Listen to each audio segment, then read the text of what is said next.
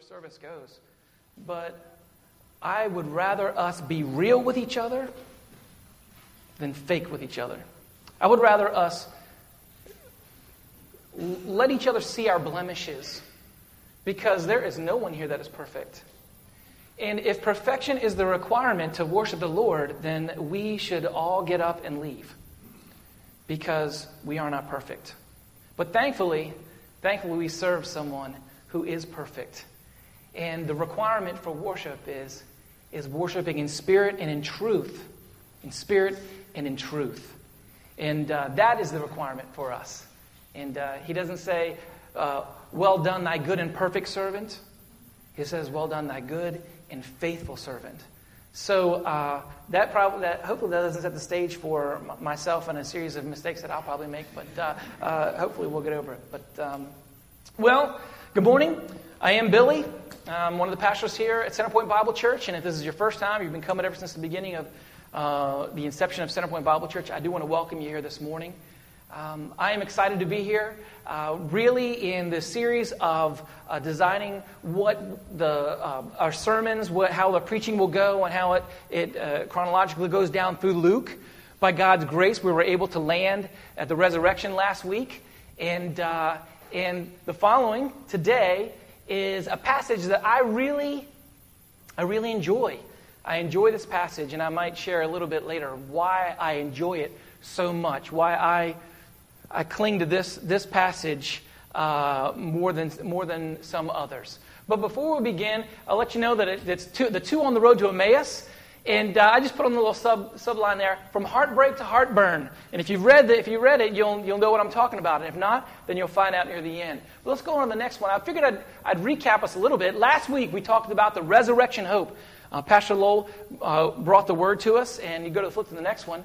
And one thing that really struck out came full force to me as I was listening was this screenshot right here, which is the resurrection response, which is us. Come and see. We know that the ladies went to the tomb and it was empty. Believe and live. They believed on it. And go and tell. And the ladies, they did go and do that. And so right now we're on the next verses, and that's in Luke 24. If you could, go ahead and open up your Bibles to Luke 24.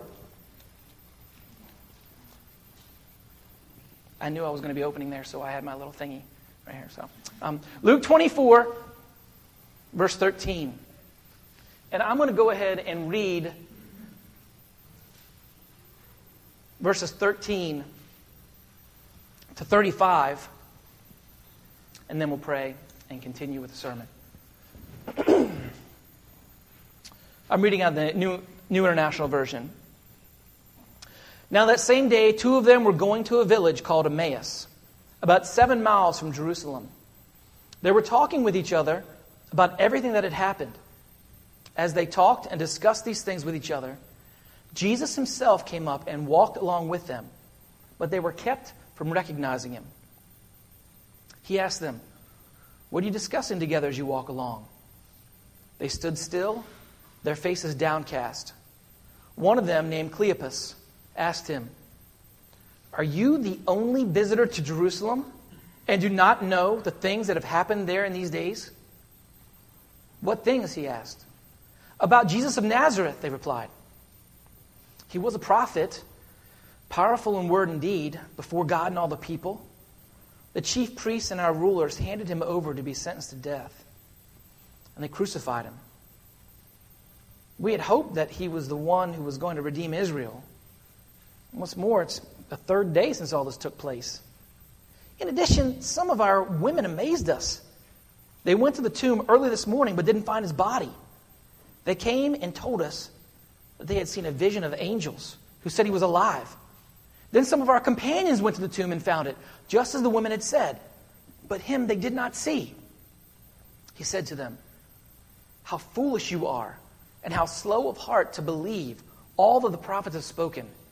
Did not the Christ have to suffer these things and then enter into his glory?" And beginning with Moses and all the prophets, he explained to them what was said in all scriptures concerning himself. As they approached the village to which they were going, Jesus acted as if he were going further, but they urged him strongly, "Stay with us It's nearly evening. The day's almost over. So he went in to stay with them. When he was at the table with them, he took bread, gave thanks, broke it, and began to give it to them. Then their eyes were opened and they recognized him, and he disappeared from their sight. They asked each other, were not our hearts burning within us while he talked with us on the road and opened the scriptures to us? They got up and returned at once to Jerusalem. There they found the 11 and those with them assembled together, saying, "It is true, the Lord has risen and has appeared to Simon." The two told what had happened on the way and how Jesus was recognized by them when he broke the bread. Great passage. Great historical account by the historian Luke. Let's pray together before we go on. It's your word, Lord. It's your word. And our desire is to hear your word, to grow closer to you through your Son, Jesus Christ, by focusing and learning and studying your word.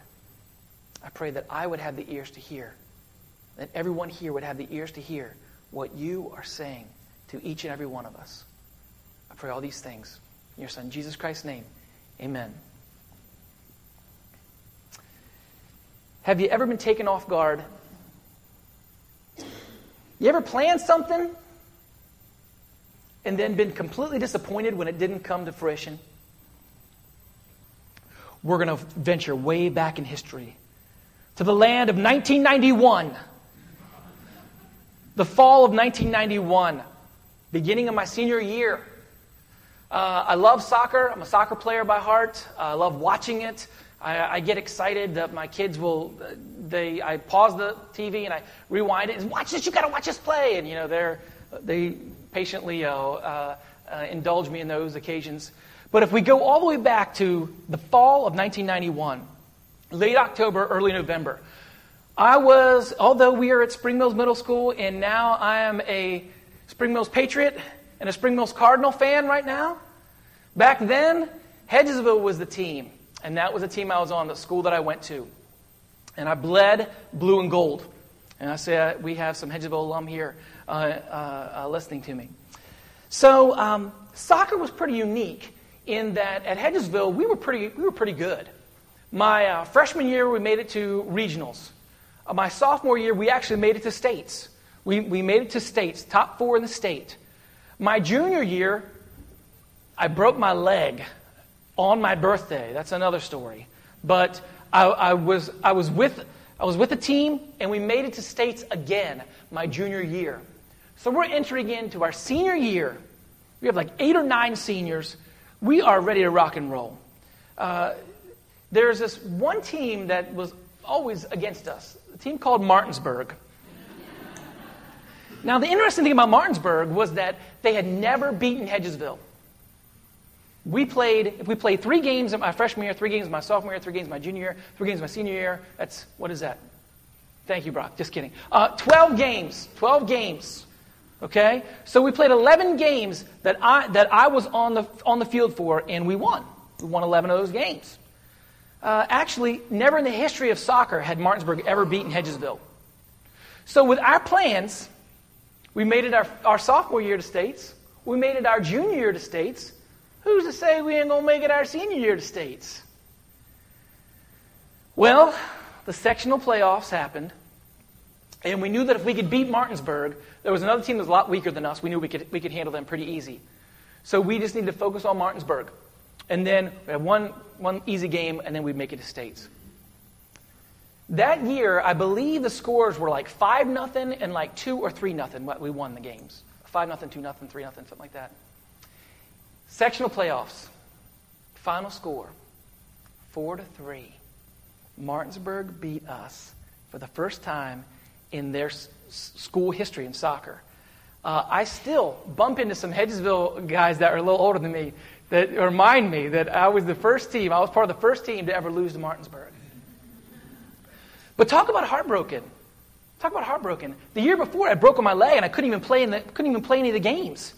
The first game, I actually broke my leg against Martinsburg, believe it or not. And I could not play my whole junior year. So I was so excited to actually make it to states my senior year. This was not in my plan. This was not my plan. Have you ever been disappointed? Have you ever made plans? And everything looks right, but at the end, it just doesn't jive. That's what's going on here in this passage. That's what's happening right here.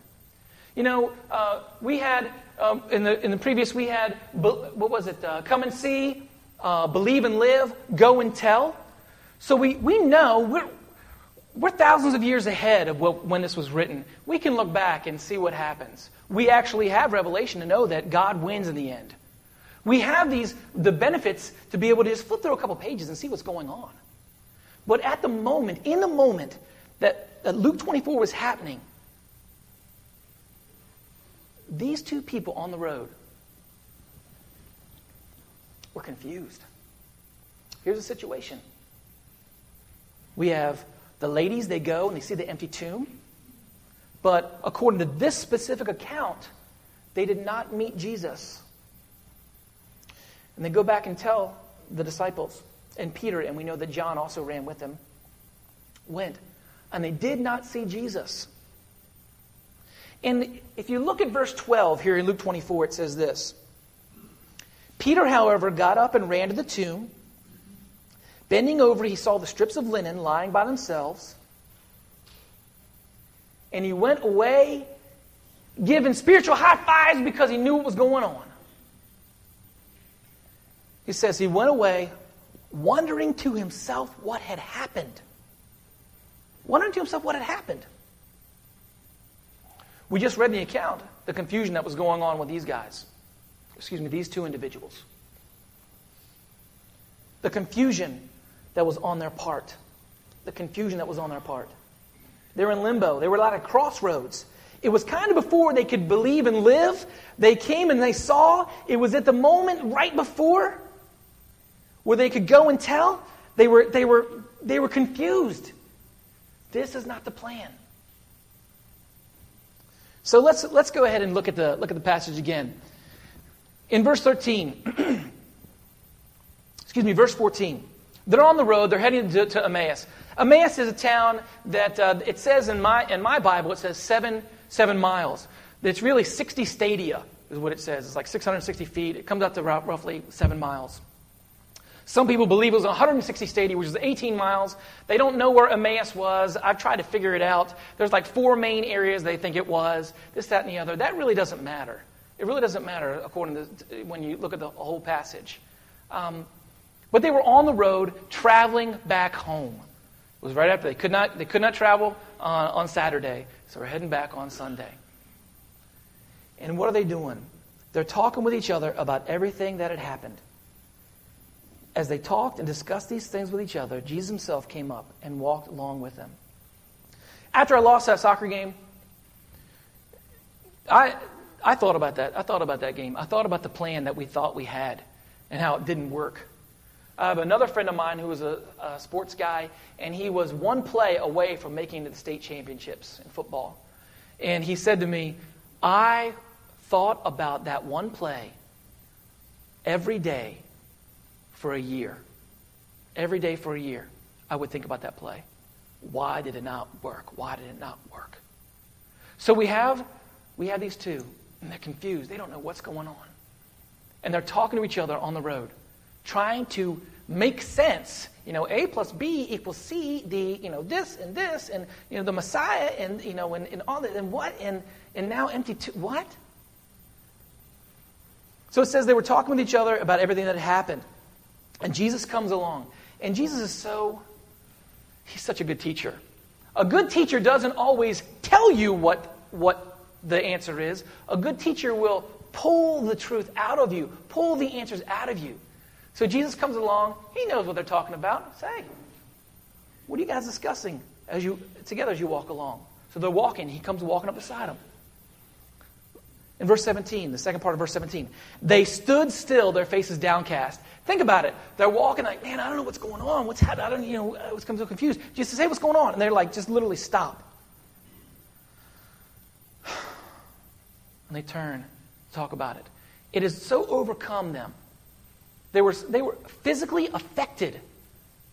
They were emotionally affected. They were downcast. Have you ever been so confused, so hurt, that something did not go the way you wanted, that you've been physically and emotionally downcast? I know some of you have. I've talked to you about it. So they stood still, their faces downcast. One of them, named Cleopas, it's a Greek word. It's the male form of Cleopatra. That has no bearing on anything. But asked him, "Are you the only visitor? Are you the only person? Are you the only one? Did you just crawl out from under a rock?" In 1993, do you guys remember the Oklahoma City bombing? Was anyone here alive in 1993? Okay.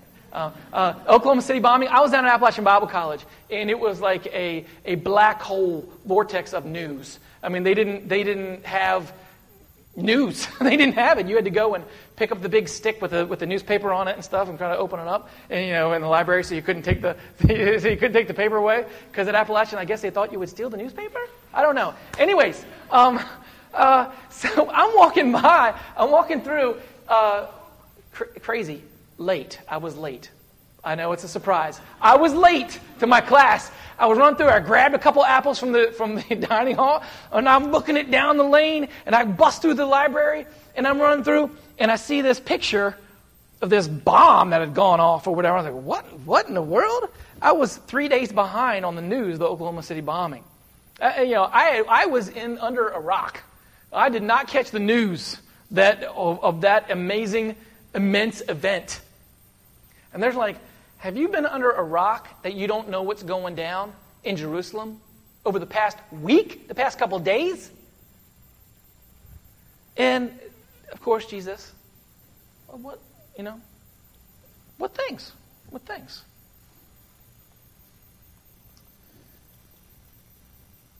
About Jesus of Nazareth, they replied in verse 19. Now, here is where the confusion leads to doubt. Here is where confusion on their part, and I put a little line through it, because really, not just confusion on their part, but at times it can be confusion on our part. Think about this. Apply this to your life as well. They started doubting. They said, "He was a prophet, powerful in word and deed." Was. Past tense. Past tense. He was a prophet. Spiritually, they're shaken. They are shaken. And they regurgitate all the events of the past couple days. He was a prophet, powerful in word and deed before God and all the people. The chief priests and our rulers handed him over to be sentenced to death, and they crucify him. But we had hoped. Doubt again. They don't even have hope. They lost their hope. We had hoped that he was the one who was going to redeem Israel. They misunderstood Jesus. What kind of Messiah were they looking for? What kind of Messiah were they looking for? They were looking for a Messiah to come, oh, you Roman soldiers, lightning bolts, bing, bing, bing, and set up and become and sit down on the throne, and all the Romans, all of Rome is just scattered, and Israel has got a new king.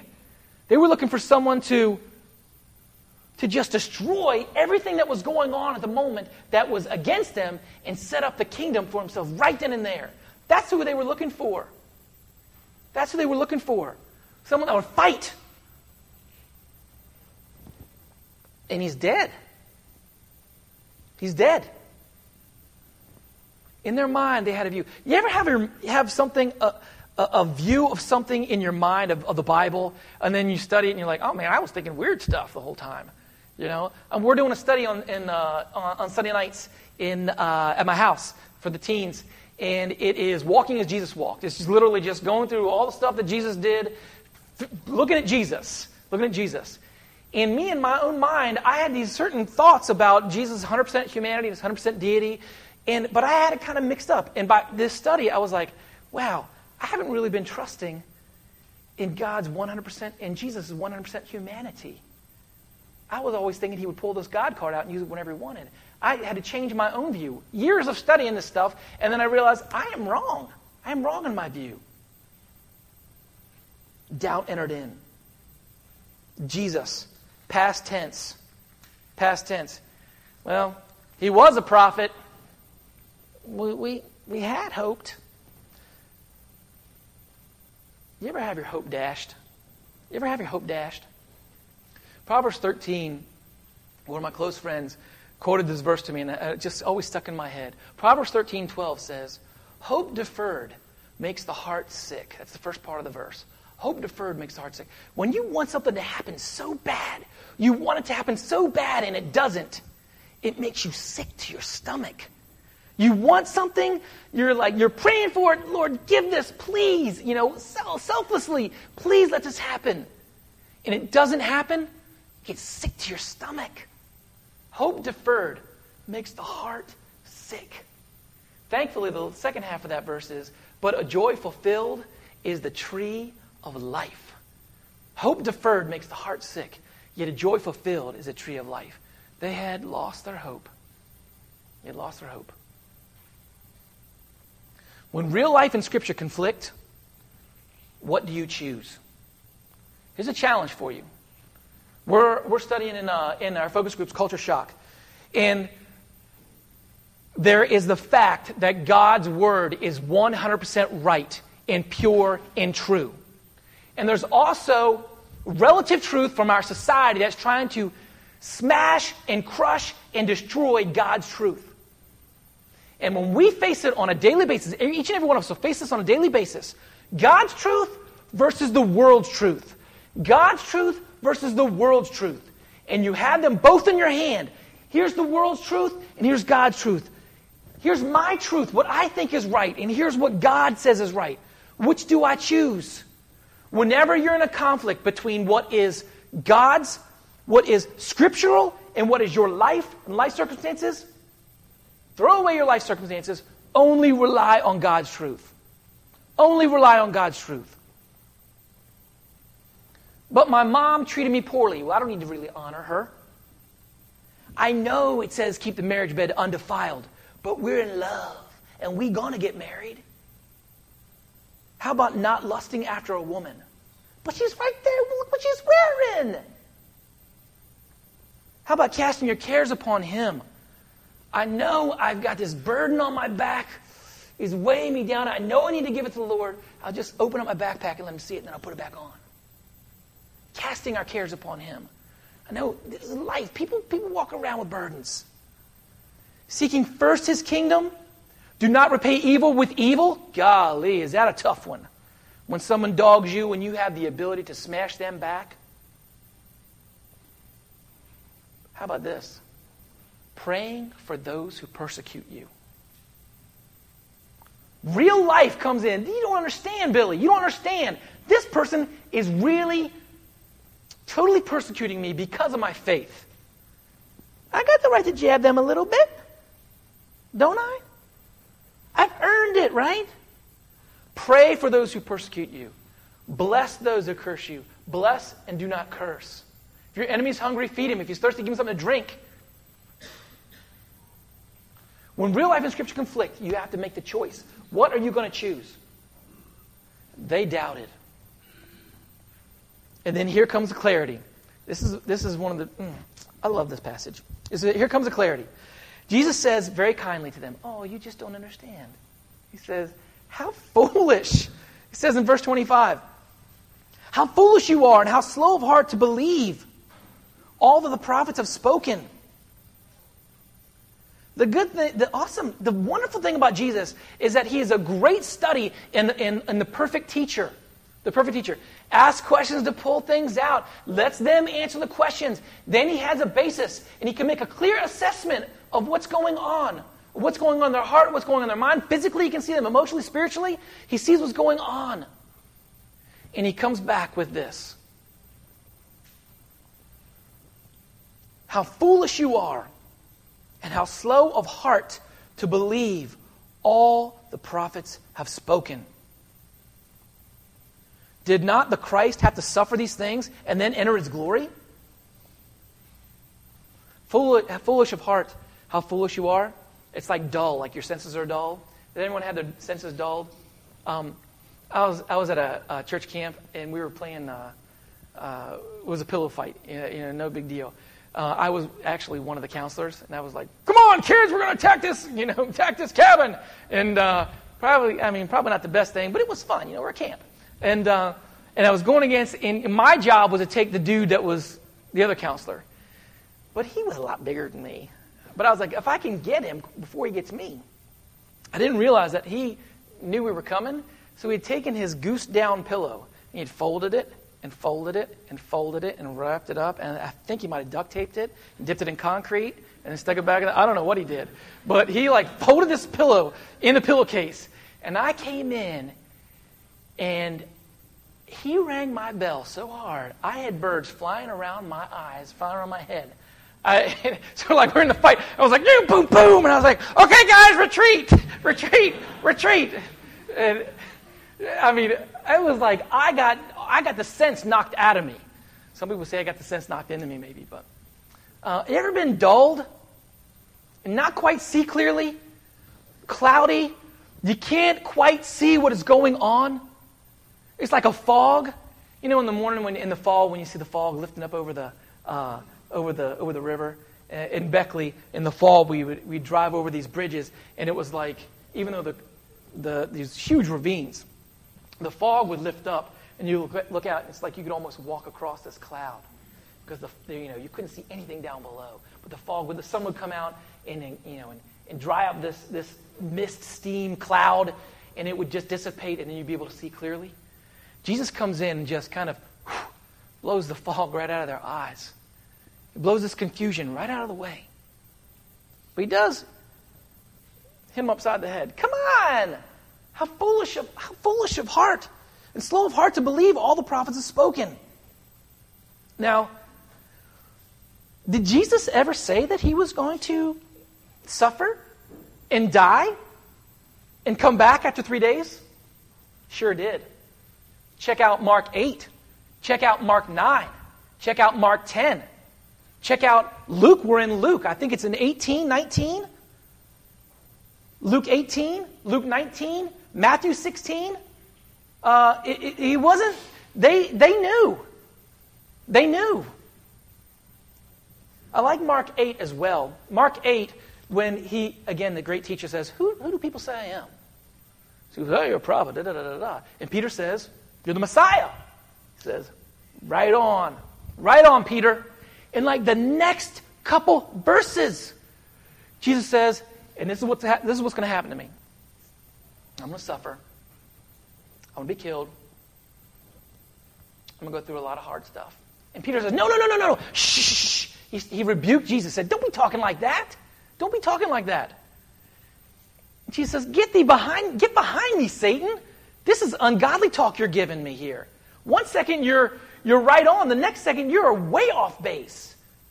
But Jesus is trying to tell them this is what's going to happen. Here's why I love this passage. This is Pastor Lowell, we were looking at it and stuff, and he asked me if I'd like to do this passage. I said, I sure would. It's one of my favorite passages. Because if I could be anybody in Scripture, I would not be Samson. I would not be Jonah. I would not be Moses. I wouldn't be anybody but Cleopas. I'd be him. Because if you look I'll actually read it to you. In verse 9 it says, when they came back, the ladies came back from the tomb, they all told these things to the 11 and to all the others. Cleopas was one of all the others. So I don't think I could ever make it as a disciple. I couldn't make a disciple, but I could take a step back. I'm not in the inner ring. I'm not like Peter. I'm not like John or James or John. I'm maybe I'm not even like an Andrew in the outer ring. I'm not even like one, Bartholomew. I'm not even him. I'm kind of back a little farther, but I'm just far enough that I can hear what's going on. I can see what's happening. And I can engage and kind of watch what's happening, with Jesus and all these things. And I can kind of just get close enough. And here's another reason why I would love to be Cleopas. I'd love to be him. Because it says right here in the passage, verse 27, in beginning with Moses and all the prophets, Jesus explained to them what was said in all the scriptures concerning himself. Blow your mind. Blow your mind. Jesus explained in all the scriptures, everything that concerned himself. Would you like to have a pen and paper? Would you like to just be able to press record? He went from the very beginning, Genesis, all the way up, the whole Old Testament. And he showed, wait, you know that? Me. Okay, how about this? Well, at that point, they don't know it's him. Jesus, the Messiah. At this point, right here, Isaiah, Jesus, the Messiah. Here at Lamentations, Jesus, the Messiah. Malachi, Jesus, the Messiah. Boom, boom, boom, boom, boom, boom, boom, boom. So I don't know whether it was 7 miles or if it was 18 miles. I have no idea how far Emmaus was.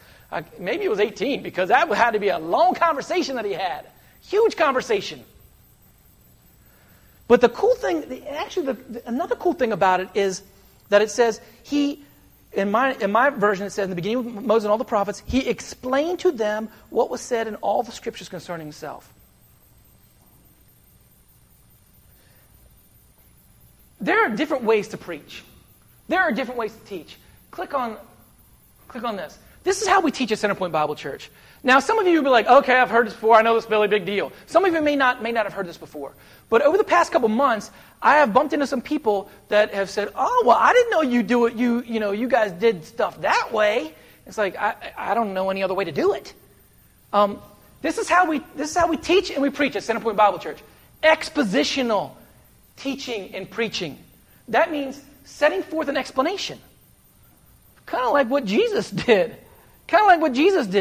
He went to all the scriptures, boom, boom, boom, boom, boom. He pulled them out and he explained it. This is what we do. This is why we're chronologically going through all of Luke, because probably much more ahead than me, but Lowell goes through and he knows the passage he's going to do, and he reads them and he says, this is what the passage is. Okay, this is the main point of this passage. Okay, this is okay. Yes. And he jots it down on a huge amount of notes, and he reads it, and he studies it, and he pulls, all the passages. We pull what comes from the passage out. That's actually called exegesis, to lead or pull out of. Okay, so we go in like we're going in this passage here, and we pull out what the passage says. Now, in the past couple years, whenever I see that a church or somebody or someone's teaching on the road to Emmaus, I'm like, I kind of want to listen to this sermon. I listened to a sermon one time locally around here that it made me mad. Made me mad because they encapsulated it as 2 on the road to Emmaus, and the only farther the guy got was verse 13. And let me tell you, I still remember what it was because it made me so mad. This was his points. Now the same day, 2 of them were going into a village called Emmaus, about 7 miles from Jerusalem. He said, you know what? They got out of Jerusalem because there was a bunch of bad people there. Let me give you 5 bad people that we need to stay away from. And he went through, and for 40 minutes, he talked about 5 bad people that we need to stay away from. What? What is that? That's called eisegesis. I got something I want to tell people. I'm going to find a little verse. I'm just going to tell it. I'm going to try to make it fit, but I'm going to tell them what I want to tell them. That's ungodly. That's ungodly. And I'm thankful that at Centerpoint Bible Church, we go expositionally and exegetically. Okay, we go in and we pull it out, whatever it says, and it's freeing. Guess what? This is what it says. Hey, This is what it says. Don't knock me. This is what God's word says. Let's keep on going. Yeah, it's a good part. He explained in all the scriptures concerning himself. The next thing that happens is they approach the village where they're going. And Jesus asks if he's going farther.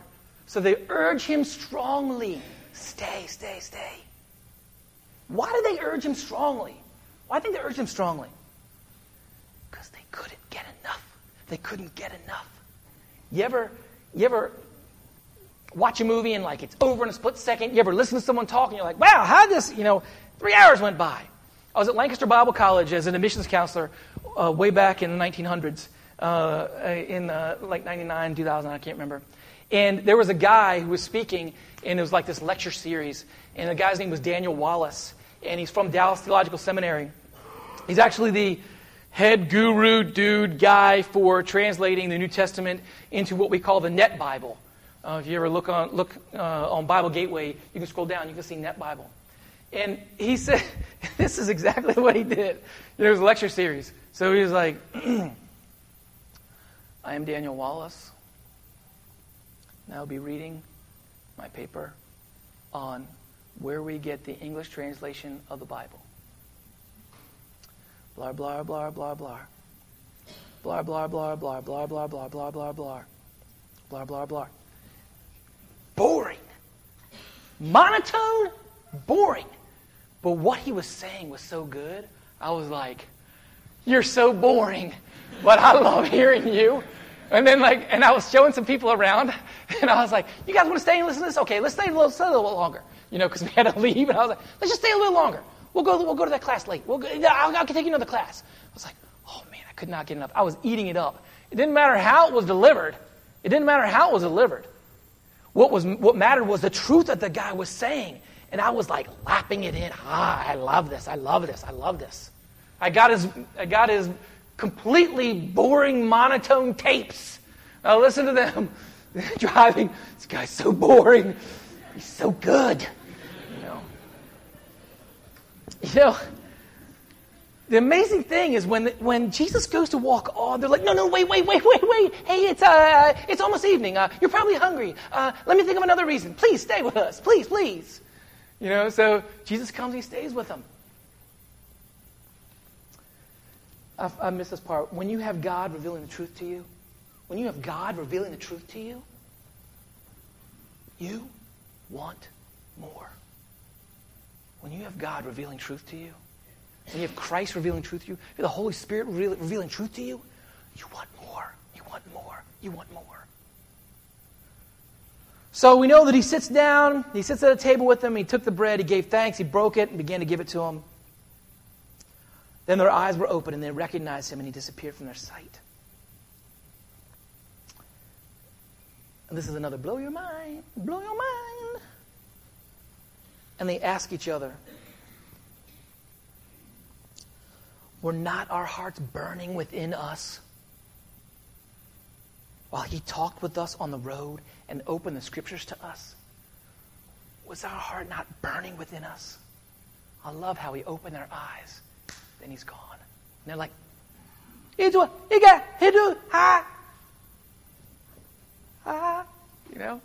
what?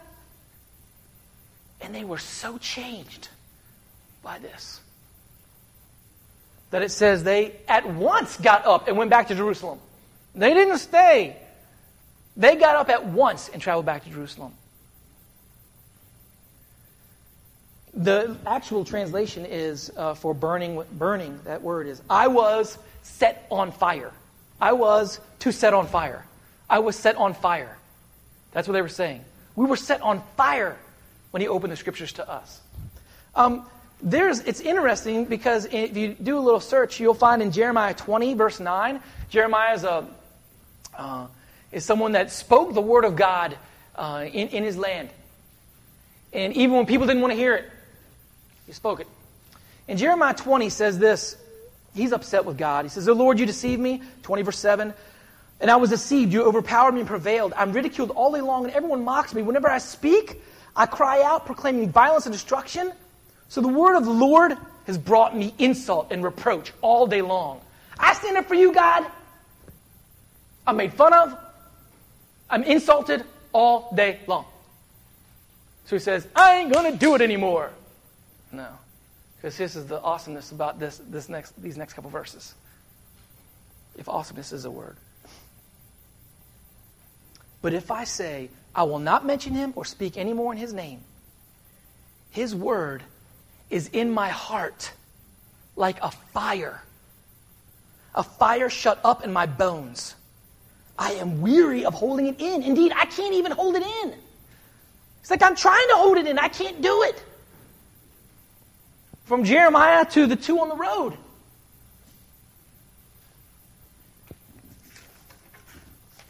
Here's something interesting that I don't think I learn every time I read this passage. Why were their hearts on fire? Because Jesus was there? Because Jesus was there. No. He did not let them know that he was Jesus. He did not let them know that he was a resurrected Savior.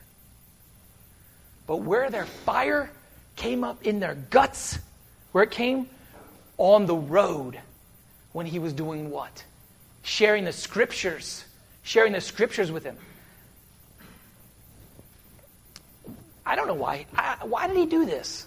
Why didn't he just, if it was me and I was resurrected, I'd be like, ta-da! Hello, everyone. I am Jesus. I have resurrected. Please come see me. Billboards. Take the billboards out. Let's get a commercial going. Let me jump back on that donkey and walk to Jerusalem. Let me do that. Why didn't he do that?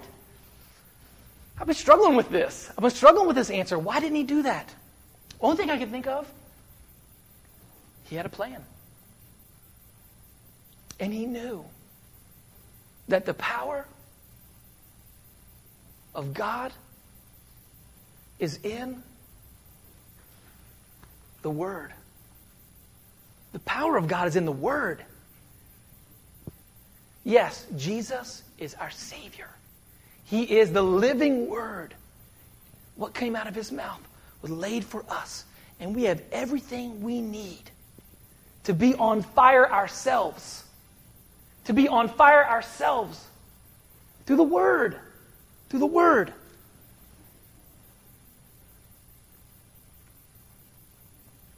So what does set your heart on fire? I want you to think about that. What does set your heart on fire? I wrote a list of things. Soccer! Soccer sets my heart on fire, right?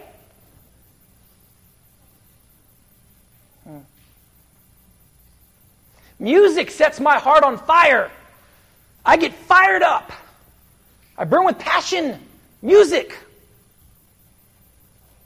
Fishing. Fishing sets my heart on fire. Any chance I get, I'll fish. Because that's where my heart gets set on fire. Hunting. A couple weeks ago. NCAA tournament. Lacrosse. Softball. My me time. My me time. That's what I'm most excited. That's what gets me excited. That's what sets my heart on fire. When I can spend me time with me and me and me. And when I'm done, I go and hang out with me. That sets me on fire. My kids set me on fire. My kids are my fire. My kids are my fire. That's what sets me on fire. My spouse, that sets me on fire. My girlfriend, my boyfriend. Are all these things evil? No. But if we allow these things to set us on fire over the Word of God, over the Scriptures, we are idolaters. We have committed idolatry. We have committed idolatry. Sometimes the best sermons are the ones you preach to yourself. The best lessons we learn are the ones we back to ourselves. So what sets your heart on fire?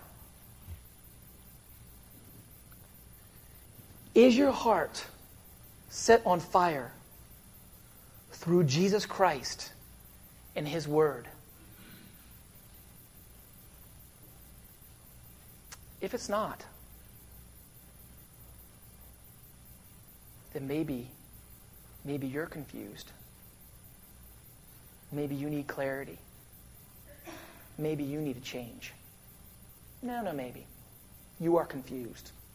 You need clarity. And you need to change. I love this passage. Let's pray.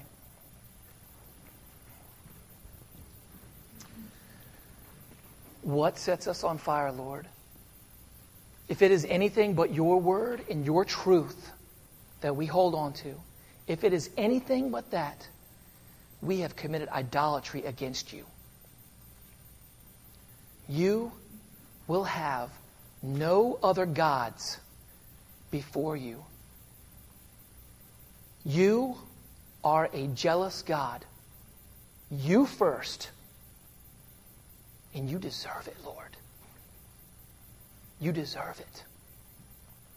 I pray each and every person here, Lord, would be set on fire with your word, would be changed through your word, and would immediately act upon it as these two on the road to Emmaus did.